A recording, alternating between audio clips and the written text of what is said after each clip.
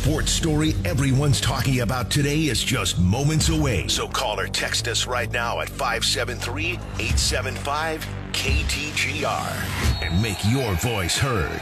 This is The Big Show with Andy and Brendan on KTGR. Back here on The Big Show, Andy, Brendan, and producer Chris with you on KTGR and KTGR.com on this Kansas City Chiefs game day. How about that? Monday Night Football, Chiefs-Eagles, the Super Bowl rematch that we're excited to get to talking about here in just a couple of minutes with a Monday edition of Who You Got, Chiefs-Eagles. At 5:25, though, we do have to talk Mizzou men's basketball. Didn't go the way we hoped it would last night against Jackson State, a previously winless team. Yeah, that's not great news for this season. We'll try and unpack it coming up at 5:25. And then a little Cardinals talk at 5:45. Because the Cardinals made a signing of an old friend to their starting rotation. We'll talk about that at 5:45. Give us a call or a text at 573-875-KTGR to chime in on the topics of the day in sports. But first, let's do this because it's 5 o'clock. It's time for the Top 5 at 5 on The Big Show. Number 1. You want to trade away for curtain number 1? You can have curtain 1. Dramatics at the end of the Mizzou, Florida football game on Saturday, and the Tigers eventually came out on top. They did not play their best. The defense clearly had some issues tackling, blowing coverages, things like that. Offense wasn't really efficient enough in the red zone to try and win that game maybe a little more handily.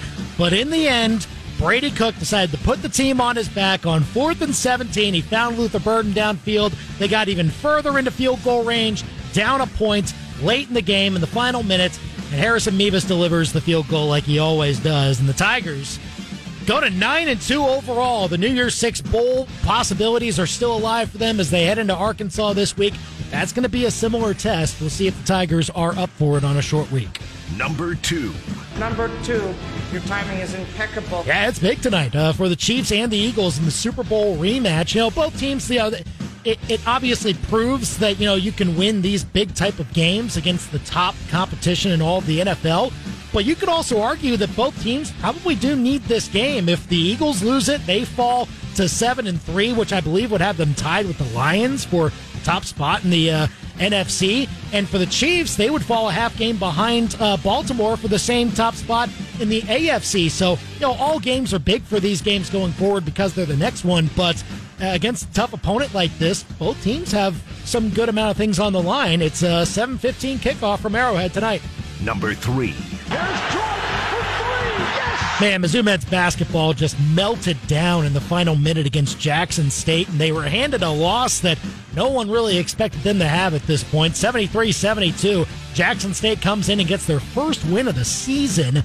Tigers, well, they just have a few things to figure out when it comes to their rotation. They can't play that many guys and expect to have consistency on the floor all the time. So we'll see what Dennis Gates is able to cook up for the next couple of games. They get South Carolina State on Wednesday night to try and get back on track.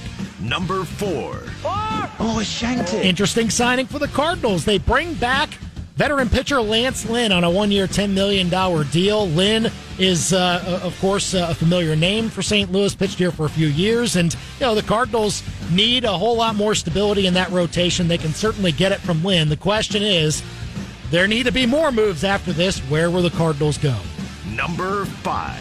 What is the 5 fingers? Say to the face. Slap. Brandon Staley. You need to realize that if your defense doesn't play well, you're going to get asked if you're the defensive play caller. It's The Big Show's Top 5 at 5 on KTGR. 875-KTGR if you want to call or text us here on the show. So let's get right to it here. Who you got? Monday Night Football tonight. Chiefs and Eagles.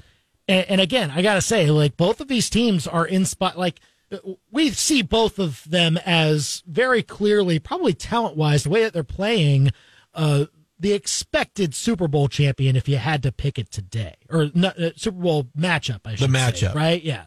It's coming from one of these two teams. Yeah, I mean, I said what I said last week about the 49ers. You know, I'm still kind of in that mode thinking that they got a shot to beat the Eagles out of the NFC, but it wouldn't be controversial to say Eagles, Chiefs, probably the expected matchup by most people. I'm still kind of on the San Francisco side of that, but I understand where you're coming from.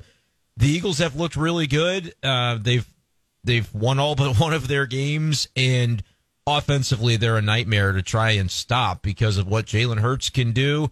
Man, I just hope the Chiefs don't face too many short yardage situations defensively tonight, because I think it's just an automatic first down, Andy. It's like the referee could come out and say, penalty on the defense, 2 yards, automatic first down. Okay, why would you? That's just the way it feels when you go up against what these guys have been doing. It just seems inevitable when you get to that point. So, yeah, you're right. And look, every time that two teams like this meet up in such a high magnitude game, it's usually not a Super Bowl rematch. Like you can see Super Bowl rematches down the road, like the Chiefs last year or maybe the year before that. They still played Tampa Bay, but it wasn't like both teams were high up on the mountaintop when they were playing each other. Like it was early in the season. This is week 11. We're in mid-November, and they're both atop their respective conferences. So like neither season is over if they lose it, but I think it absolutely does make an impact on how the rest of their season could go if they end up spinning out into maybe 2 or 3 losses in a row, things like that.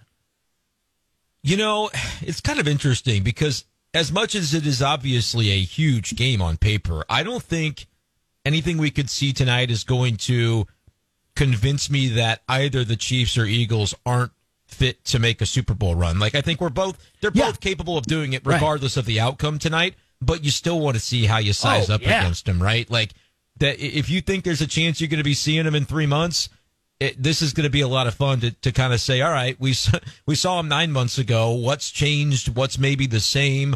Andy, what would you say has changed the most between these two teams since we saw that Super Bowl? It was like 38-35, right? Right. The high-scoring matchup. We've talked over the past week about how the game total for this one is not anticipating that same type of game. And so the answer to my own question would be the Chiefs' defense leveling up the way they have, Andy. To me, probably the biggest difference that we've seen. Well, yeah, and it hasn't really been too much because of personnel changes. It's just that that side of the ball is just developing a lot better right now. And I mean, even on offense, you haven't seen all that many personnel changes. I mean, both tackles, but I mean, you're talking about teams that are largely the same from when they were playing back in February earlier this year, and they're just trying to level up their game a little bit more week by week. So that's what's been really interesting. And you know, another thing that I find really interesting, this might be a hot take, but I don't know if it's all that hot because there's evidence to back this up. There's history to back this up. If this ends up being the Super Bowl matchup later on, do you think whoever loses this game probably wins the Super Bowl? That's interesting. Because to think that it could almost propel them to change whatever needs to be changed. Make the adjustments and win the game that matters in the end. I don't think it's that hot of a take. If I didn't have the 49ers as the bug in my ear, obviously you said if this ends up being the Super Bowl matchup. Yeah. I kind of like that, though. It is a little bit of a hot take, but I don't think it's anything that's off the wall crazy because adjusting in the NFL is the name of the game. And again, there are going to have to be adjustments made tonight to what happened in the Super Bowl. And everybody kind of felt like, hey, this could be that high-flying Super Bowl, and it was awesome. But now you look at the adjustments that are going to be made, Philly's going to realize, like, all right, this Kansas City defense is something different. Like Andy said, the personnel not all too different, but I think you're seeing young players, the likes of McDuffie and Karlaftis and some of these guys that were just getting their feet wet, are now kind of anchoring their positions. Obviously, for the Chiefs, no Nick Bolton back yet is a thing. But I'm interested to see kind of how the Eagles want to approach this because the Chiefs have the second best scoring defense in the NFL. They've allowed, I believe, fewer than 16 points per game this season. We know the Eagles can pour it on, but how aggressive do they want to be? Because I don't think the Eagles are going to be able to run the ball on the Chiefs tonight.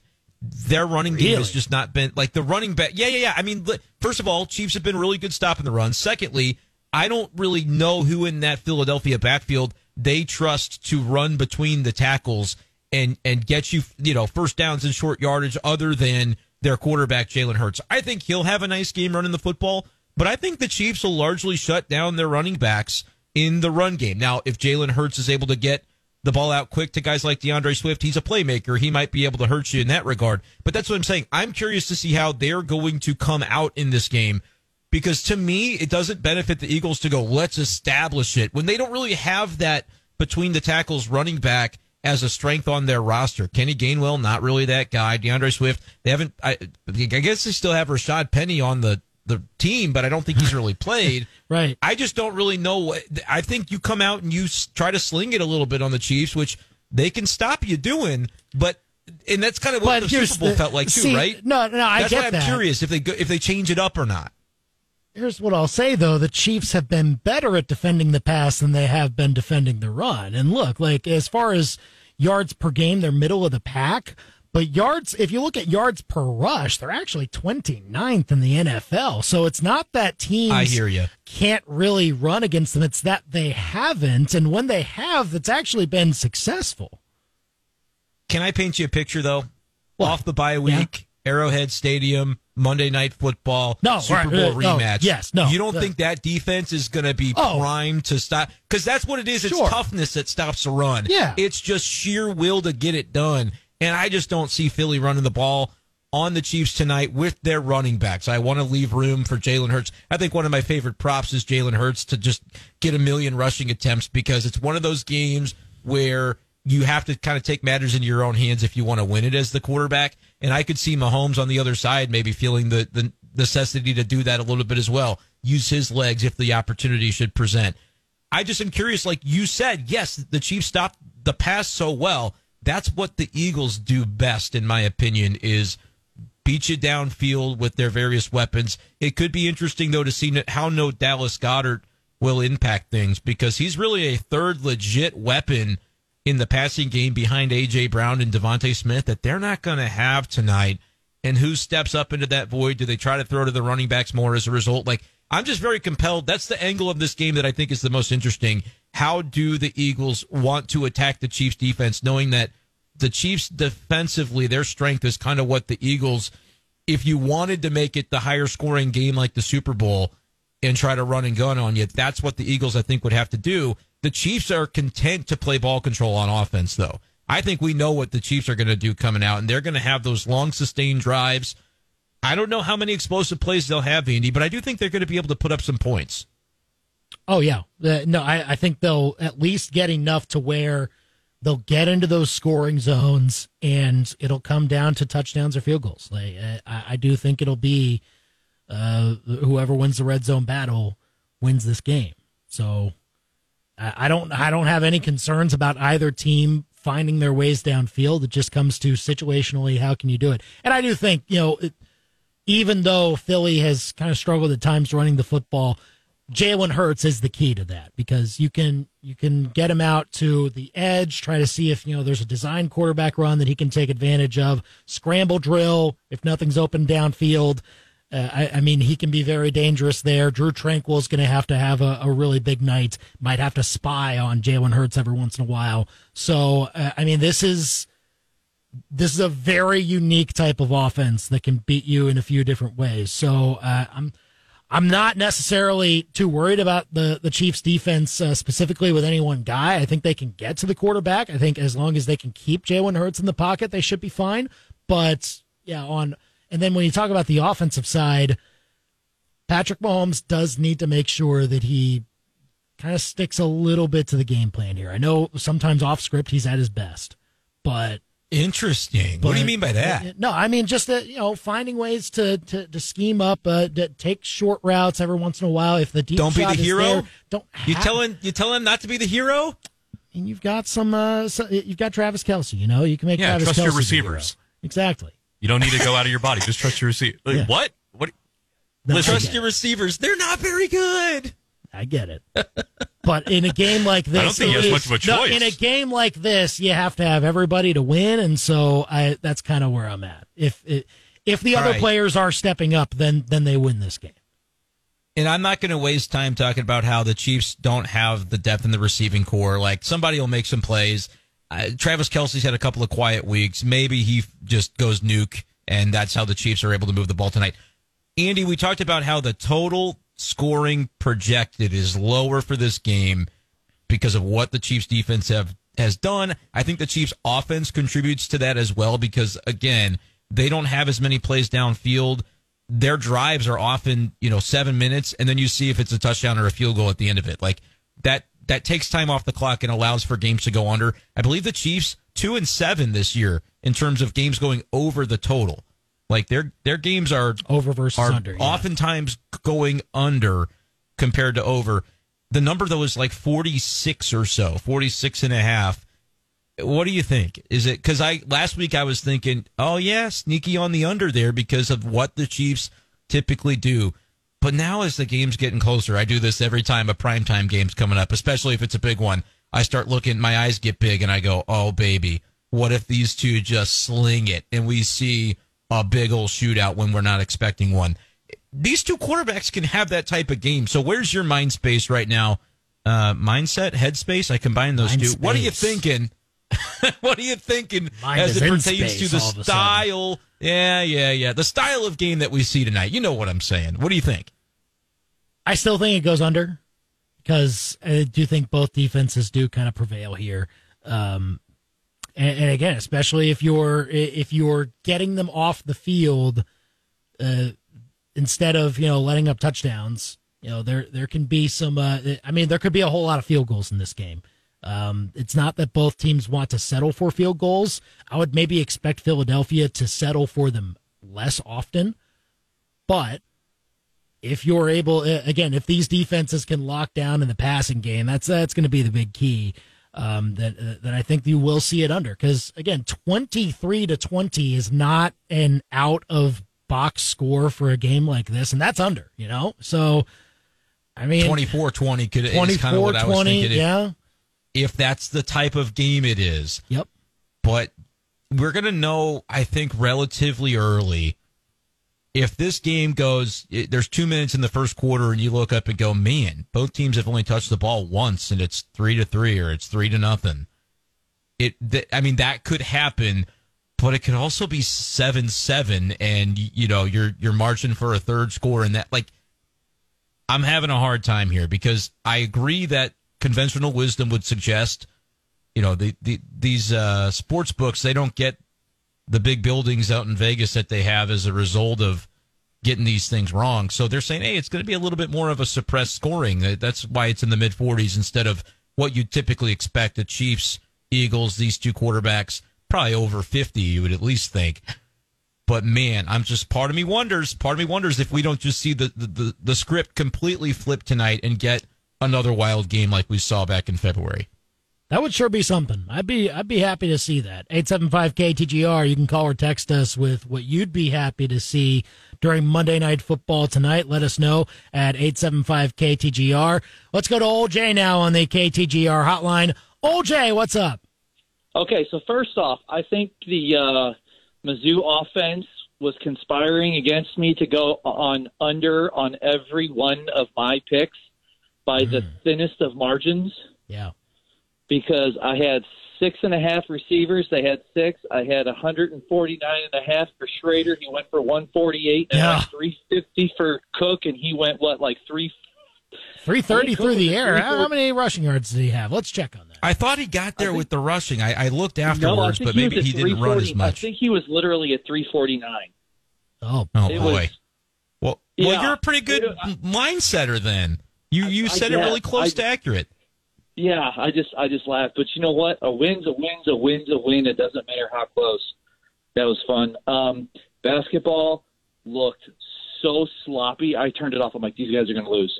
They looked so bad. You could see it coming. And it was terrible.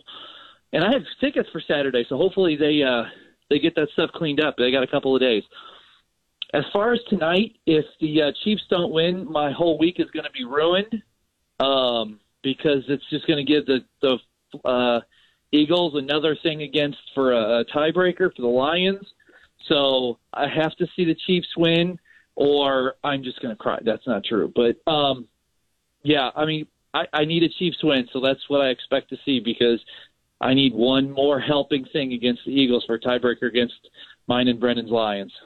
You want that home field advantage. That's what Old Jay's looking for. That's what he wants. Very much so. There you go. Old Jay, thanks for joining us here on the Big Show, KTGR. And by the way, I mean, we'll do more of this tomorrow for the good, the bad, and the ugly, but that Lions-Bears game, it just felt inevitable that the Lions were going to find a way to push through with that one, and they made it happen. But my goodness, I guess I didn't think about that. The Lions with still just 2 losses would have a shot if the Chiefs can help them out tonight. We'll see.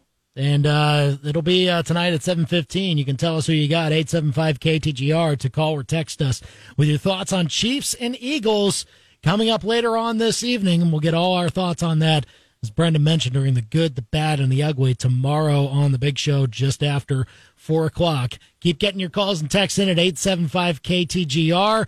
We'll also talk about what Old Jay was alluding to, that ugly finish for Mizzou men's basketball against Jackson State last night, and they ended up falling flat on their face in the game that they should have won. We'll talk about that and the Cardinals' latest signing at 5:45 here on The Big Show. You're listening to The Big Show podcast on KTGR.com. Oh, yeah, big game tonight. Chiefs and Eagles. Who you got? 875-KTGR. You can call or text us. Larry texting in that he has the Chiefs tonight. Bob saying weather tonight may contribute to an under. Could be sloppy conditions. 21-17 Chiefs. Yeah, I guess we should probably tell people who we got, Andy, given yeah. We forgot to do that's that, what we were supposed to do a minute ago. Whoops, we're not used to this on a Monday. No. We're typically recapping Chiefs games. Warming up for the next game at this time. Yeah. Yeah, I suppose we can. Now remember, your pick was -2.5, so I should hope that you still agree with your own pick. I will. Yes, I do agree with my own pick, and I think it will be 27-20 Chiefs. Oh, it's the over. The over goes. The over? Okay, yep, so I eventually think the over will get there. Did I say under earlier? It's going to barely get over. Well, I think. And again, I'm not going to hold you to that because that number's been moving and shaking all week. I thought last week that 24-20 would be an apt prediction, and I would have taken the Eagles at the time. But also, that Eagles secondary has kind of struggled. And what if this is the night that Patrick Mahomes is just like, look, I'm gonna show you guys. I'm gonna remind you guys. So, and again, fading me is always a good idea when it comes to predictions. But I think suddenly we're going to see that kind of game again. I'm still taking the Eagles on the spread. Give me Chiefs 31, Eagles 30. Ha. We're getting it. We're getting You're the shootout. getting it. Okay, all right. Last minute change of heart. It kills me every time. So when the game was 17-9, delete this segment. Forget I said anything. But that's what I'm doing. I'm going to say the Chiefs. They actually do win this game, but they don't cover. But it's a big time offensive explosion. So Chris, so Brendan's trying to shoot the moon there for the Eagles covering, but the Chiefs winning. Chris, who you got? Oh, I'll go Chiefs 27, Eagles 24. There we go. 27-24. Yeah, it's after the bye week. The offenses are good enough that's going that kind of point total feels like it should happen. These offense, again, even if they have long sustained drives where the defense stands on its head or something, eventually you need points. They're going to come up with those points. Maybe you work on new things offensively. You find some new, trick plays, something like that. Something like that. Yeah. I know, that makes sense. So we'll see what happens. 875-KTGR. Call or text us. Sam is here on the KTGR hotline. Sam, what's up? Gents, good afternoon. How are you? Doing great. So I'm going to go 21-17 Philadelphia, just to be contrary. All right. So All right. I just, I hope that I love it that now it's Brendan's Lions. That's really rich. I think that's great. I always say my Lions. I always go with my Lions. It's very good, just like your Bears, Sam. It's exactly the same thing. It's killing that literally about gave me a stroke yesterday. I'm not lying. That was not fun for Bears fans. Yeah, I was not a happy camper after that one. I went outside and spent a lot of time raking leaves after that. So, but that probably took a lot. Took it off the mind there. Appreciate the call, Sam, here on the Big Show, KTGR. I did yard work too yesterday. I kind of took my mind off football a little bit. Yeah. Detox. Probably should have done that. Got some piles of leaves. I gotta get to still. Actually, gonna kill the grass if I don't do it soon. Darn. We'll see. One of those things. Yeah, one of those things. Well, let's see. We've talked Chiefs Eagles. Had to do that. We talk about yard work. Anybody's favorite Thanksgiving foods? No, we're doing that tomorrow. Yeah. Anything. I'm begging for an excuse not to talk about our next topic. Else? Yeah. I mean, the best thing is to just take the medicine, Brendan. I think. All right. Well, serve it up. All that.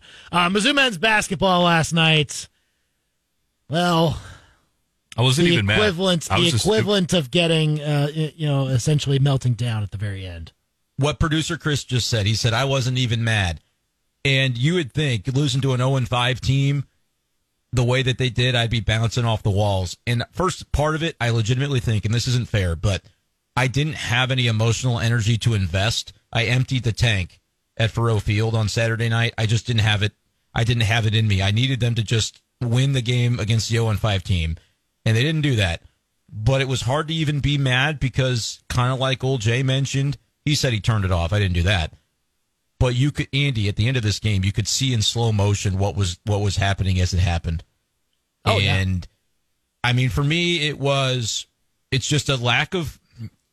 It's not that they don't have experienced players. I don't think they have enough of them. I don't think they have enough just killer instinct. And I get that they just had a comeback against Minnesota, and so that might kind of fly in the face of what I'm saying here. But you can't lose the game they just lost and be taken seriously.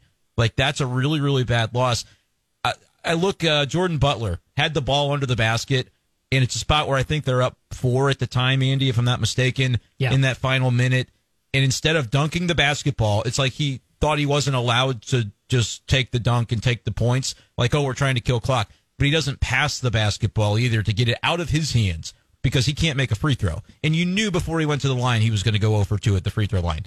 And he's an inexperienced player. I'm not trying to bag on the kid, but like it was just little things like that I thought continued to add up. That when you look up after blowing that 6-point lead in 90 seconds or whatever it was, the result, it was hardly surprising because in slow motion, I mean, even Nick Honor misses a free throw during that stretch run. That's not like him, and it just felt like they were playing like they knew they were inevitably going to find a way to drop this game, and I hated seeing them go through that. But it's inexplicable, man. I'm not exactly sure where to go from here with the analysis of that one. Look, it was very odd how it happened down the stretch because they were up 6 with 75 seconds left, and you're thinking, well, if they blow this, then things went absolutely horribly wrong.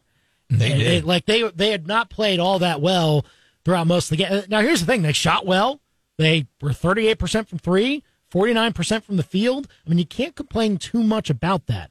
But the turnovers, man, like that was the killer. 18 turnovers, and one coming at an absolutely awful time from Caleb Grill when Mizzou's up 2, and they just need to wait for Jackson State to foul him, and he's they throw just it chucking away. it to trying to throw down the court to somebody underneath the basket when you don't need to. It's just get the ball to your free throw shooters and just go win the game. They did so good at that last year, Andy, and like they closed out games by knowing who needed to have the ball in their hands and making their free throws down the stretch.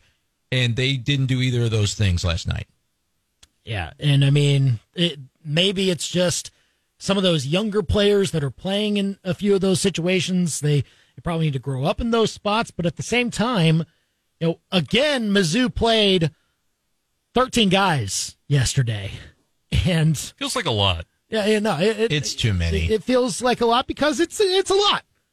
And you had a bunch of these guys play like less than 10 minutes. John Tonje started the game and played 7 minutes. Like, it doesn't make any sense. Like I don't really know what we're doing here. If you're gonna start somebody, then they should play at least 15, don't you think? Like, I'm trying to understand it, and so with the way that Mizzou is trying to cut down the rotation, hopefully at some point, using these games can be nice, but at the same time, when you know that it's a struggle and you have to find a way to win this game because you know losing it can be absolutely detrimental to the NCAA tournament resume down the road. You gotta what? What do you mean? We gotta pump the brakes on. What are you talking about? Tournament resume with this group. I mean, you're right. But what I'm saying is that's the goal going into the season, and you can't lose games like this because again, so you have to go to your experienced players a little bit more. Yeah, you want to find out about the freshmen and some of the younger guys in games like this, but there are times to do that, and with the score in question or the outcome in question with less than 3 minutes to go and you're playing the freshmen, I get it. Like you want to trust them, but at some point you have to get the winners out there. It's not even necessarily the freshmen to me, because we may find that the freshmen like Robinson are the guys that you want in there. I'm not sure Jordan Butler is the answer. I mean, I don't think he should have been on the floor for that last minute. Again, you got to have guys that you know are going to drain free throws, first of all, and be able to handle the ball and make the right plays. So that was one example. But like throughout the remainder of this game, and I don't know if there was a reason for it or anything like that, but you mentioned John Tonje starting and playing 7 minutes. Connor Vanover played 3 minutes. Is this a typo? I mean, he was... Yeah, no, it's 3 minutes. So, like, if Connor Vanover is, we trumped him up because we knew his name as a transfer. If he's not going to be somebody that's in the rotation, then he's not. We can let go of that. I, again, expressed concern when they got him, and Dennis Gates did strike out on just about all the big-name transfers we thought were maybe out there, and it's not to knock on the guys they did bring in, but we said with Vanover, what would it look like? Would they be able to be confident that they could play their style of transition basketball with Vanover on the floor? In the lack of minutes that he's getting right now makes me wonder if Dennis Gates is having those same questions. But, I mean, you're getting Sean East and Nick Honor out there for the whole game. I mean, they played about 30 minutes each. Noah Carter plays a good amount of minutes. Which of the transfers do you think are going to be part of this group, and which are going to be more just kind of, you're glad they're there in practice, but they're not, because again, it's just too many, Andy, and you can't be everything to everyone at the same time, where you've got a lot of transfers you did bring in. Which are going to be the priorities? Which freshmen are going to be the priorities? How does Aiden Shaw only see 10 minutes? We love Dennis Gates. I'm confused by some of what we're seeing, and this was one that you really couldn't drop if we want to take him seriously as a tournament contending team this year. I have bumped down the expectations to where I just don't think they're jiving enough as a roster for me to think that's even going to be a remote possibility for this team to make the tournament, which is not the end of life as we know it. That's where my mental. Okay. I'm just giving you. No, I understand. Hold on, I'll finish and then you can go.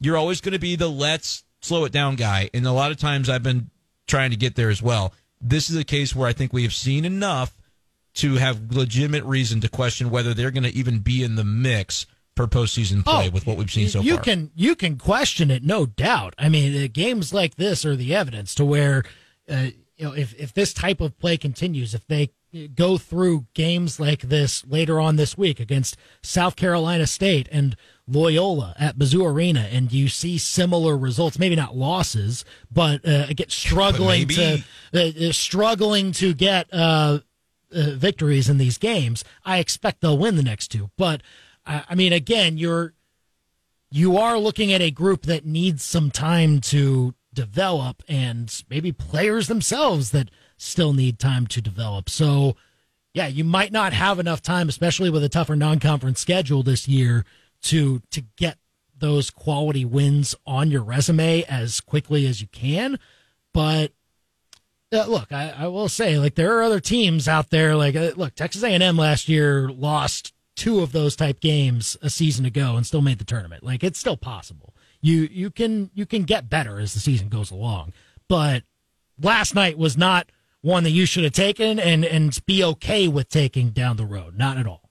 Right. And I mean, you can look and say, well, Arkansas just lost to a nobody school, but all right, that was UNC Greensboro. They're top 100 in KenPom. Jackson State was outside the top 300. I mean, this is one of the worst teams in the country. Yep. Dennis Gates can say they're the best 0-5 in the country. I wish he never would have said that. I understand what his role is, but it could be a long year. I mean, I'm not saying it's over, that they can't kind of figure it out, but I think it's time to make some hard decisions about what this rotation is going to look like. I think that has to happen before we find any hope of seeing this thing kind of turn around, because, I mean, you did get the win at Minnesota, and that was great to see that happen. But the floor for this team feels like bottom out in a way that I didn't think was possible for a Dennis Gates coach team. I don't think they'll ultimately sit on the floor, Andy. I think they'll find a way to kind of level it out. But conference play, man, is going to be a behemoth if these are the kinds of games that we're seeing against teams that are among like the 50 worst teams in Division I basketball. Yeah. That's where Jackson State appears to be. We'll see as time goes along. But before I was like cautiously optimistic, even like, all right, they got the Minnesota win under their belt. That last night could happen tells me they're lacking a little bit of a direction in terms of like just the amount of experienced leaders on the floor in a given 2-minute drill to make sure that kind of outcome doesn't happen. That shouldn't have been possible for the hopes that we had for this team. So we'll see. It's still early, but I am very much in the mode of like, hey, if they make the NIT, I'll be thrilled. I've lowered my expectations, thinking this could be more of a transition year. We'll see if that ends up being the case. All right. Well, again, a lot of season left, but we'll certainly see. 875-KTGR to call or text us here on The Big Show. What did you think of Mizzou men's basketball last night? As we continue to watch them play, they'll have a couple more games this week on Wednesday night against South Carolina State and on Saturday morning against Loyola. You can hear them both on KTGR this week. Up next, we'll keep getting some of your calls and texts and talk about the latest Cardinals signing. Yep, this early on November 20th, they made a signing, and it's to the pitching staff. What do we think about it? We'll talk about that next after this live local sports center. You're listening to the Big Show podcast on KTGR.com. Oh, man, your texts on Mizzou men's basketball, you can get them to us at 875-KTGR. Jason texting in.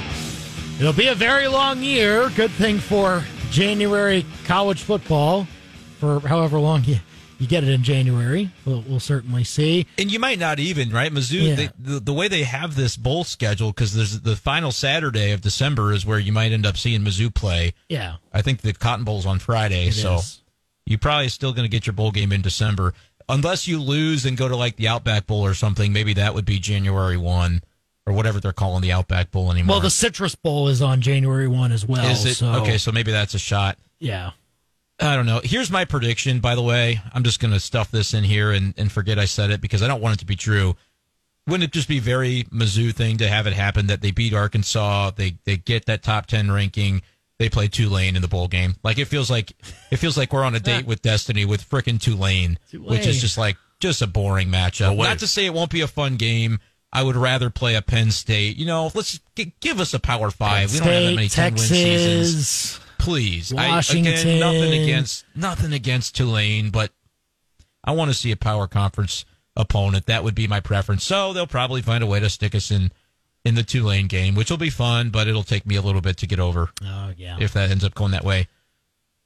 Yeah, we'll see. But either way, it's going to be a high profile game. I think this, as long as you get Arkansas, you get that win, you won't drop that far in the rankings to where you'll be left out in one of those games, I think. I don't think it would even be. We can start talking scenarios once we see like championship weekend, who's where and with what. Yeah. Like, let's not even worry about scenarios too much until Mizzou beats Arkansas, because I'm telling you, it's going to be a tough game. Yeah. But I have a quick question before we get to Lance Lynn talk, Andy. Do you think, and we'll probably have more time to expand on this tomorrow too, do you think Mizzou gets leaped by Louisville this week in the college football playoff rankings? No. Because it was a surprise to see him at 9 with Louisville at 10. You think it stays the same? No. Yeah, I think it does. Yeah. I think it doesn't. I think Louisville winning at Miami and Mizzou almost losing. Like, I think if they look as closely as the results as they did to get Mizzou into 9 in the first place, like recognize they played Georgia tough, all of those things, I wonder if that hurts Mizzou this week with barely beating a team that's not going to make a bowl. But those results still exist, right? Like, it's still there. Yeah. And you ultimately won the game. I mean, but Louisville's still that one-loss team. They went on the road. They beat Miami on the road. You're talking about a 7-point win on the road. Miami is only one game better than Florida this year. But here's the other part, and I don't know if the CFP people care about this. I think they do. That was a pick'em. Like, Louisville wasn't favored, I don't believe, in that game. And they went on the road and won by a touchdown. Mizzou was favored by 12, and they, needed the last-second field goal.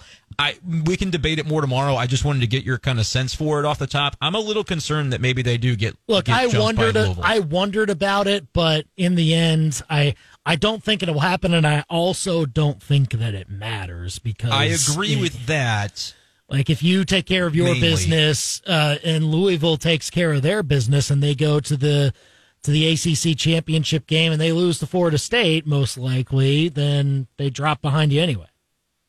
But if they don't lose to Florida State, they leap you anyway, right? That's the other part of it too. Like if they win the ACC championship game, even if they leap you, then you're still in the New Year's Six conversation. You still have some spots left. I think that's right. I do worry about Oklahoma beating Texas. Okay, if that would be one that gets you, but you're still ahead of Penn State, so I think you'd still be in the top 11, even in that situation.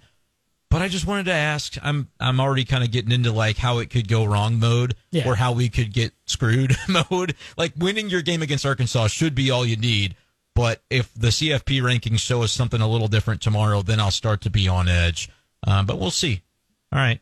I just had to get that off my chest. Okay, good. 875-KTGR if you want to call or text us here on the show. Lance Lynn, of course. Real quick, I can't believe Maryland didn't pull it off. They had him. Oh, they had him, man. Yeah. Sorry, man. Your scenario. Unfortunately, you went through all that work to almost get there. Yeah, I know. That was my last caveat. Lance Lynn, what do you think? If it's the only move, I hate it. If it's the one of several that they will make, I love it.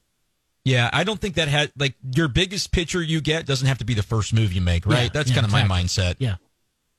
If you they needed a Lance Lynn, and this move, it makes sense as the first move, right? Because you already have that connection. You know that Lance Lynn wants a home for a year, and it just makes sense to get this done as early as it did. I thought so and I saw some Cardinals fans already saying I like this move more if you do it in February as like a last ditch, because maybe Lance Lynn shouldn't get a guaranteed $10 million based on the season he just had, but if a team like the Dodgers is prioritizing him at the trade deadline, it tells you something. And he did pitch better once he got to the Dodgers. The strikeout rate went way down, though. I'm not sure why that coincided with his better performance and what the Dodgers doing that caused that. But I think he's an innings eater at the back of your rotation. And as much as the Cardinals do need an ace or two, they also need to fill innings. Do you realize that, not only in the rotation where you lose Montgomery and you lose Flaherty and Wainwright and Hudson, obviously I don't guess we've talked about it on the show just yet that all of those guys, Hudson goes, Kisner gone, Juan Yepes gone. That happened later on. Jake Woodford gone. That happened Friday.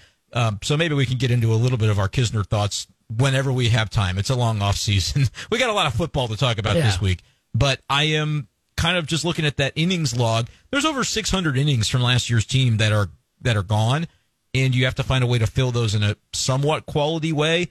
And so I think that's going to mean just getting arms like Lance Lynn. He threw 180 innings last year. Whatever you think, I think he can probably have the massive home run rate that he gave up probably goes down when you pitch half your games at Busch, and he seemed to settle in with the Dodgers a little better. So I think it's a fine move.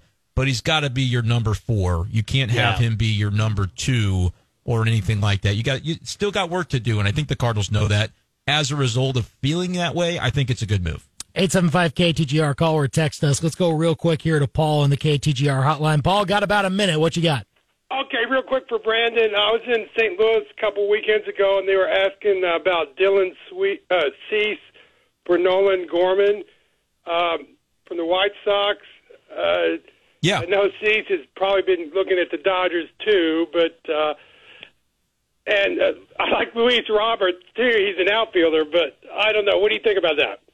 Yeah, appreciate the call, Paul. Here yeah, so I think what do you think, Andy? Too, because I think Gorman for an elite starting pitcher makes a lot of sense. You don't want to trade a guy with Gorman's power, but Dylan Cease, Logan Gilbert, those two guys, strikeout rate a little bit cost controlled in both cases. It's a bold move. But it's time for bold moves, right? It's time to do them if they're the Cardinals. It's time to do them. I hate that it's always Gorman's name that feels like the one that pops up because it's not really fair to Nolan Gorman. But the Cardinals do need a move like that, in my opinion. Sign Sonny Gray or Yamamoto or Blake Snell. Gray's the most likely of the three. Yeah. Because Aaron Nola's off the board now, by the way, too, if you hadn't heard that. He went back to Philly. Sign one of those guys in trade for Cease. I think your rotation is pretty good. You just got to get some bullpen arms at that point. But it's going to hurt, and will Mozeliak do the move that hurts when it feels necessary? That we don't really know at this point. A lot to figure out. And hopefully this is just only the first ripple of what should be a splashy offseason for the Cardinals if they want to get the team and the pitching staff rebuilt the way that they should be. But a lot to figure out. And again, it's only November 20th, so you don't have to overreact to the Lance Lynn signing. It's a solid move for now, but we'll see what other moves are paired with it down the road. All right, 875-KTGR, if you want to call or text us on that. We appreciate you joining us today. Thanks to Bill Connolly of ESPN for joining us as well. You can find that conversation at ktgr.com if you missed it. Tomorrow, the good, the bad, and the ugly from the NFL, and certainly what we thought was good, bad, and ugly from Chiefs Eagles tonight. We'll get to that tomorrow. Will Carroll, the injury expert, joins us. And the big show Thanksgiving draft. We'll get our big boards ready. We'll draft our favorite foods and try to put together the best Thanksgiving plate, and you'll be able to decide the winner. So join us for our Thanksgiving draft tomorrow here on The Big Show. Mizzou women's basketball coverage starts at 6:45 tonight. He's Brendan. He's producer Chris. I'm Andy. We're done for now.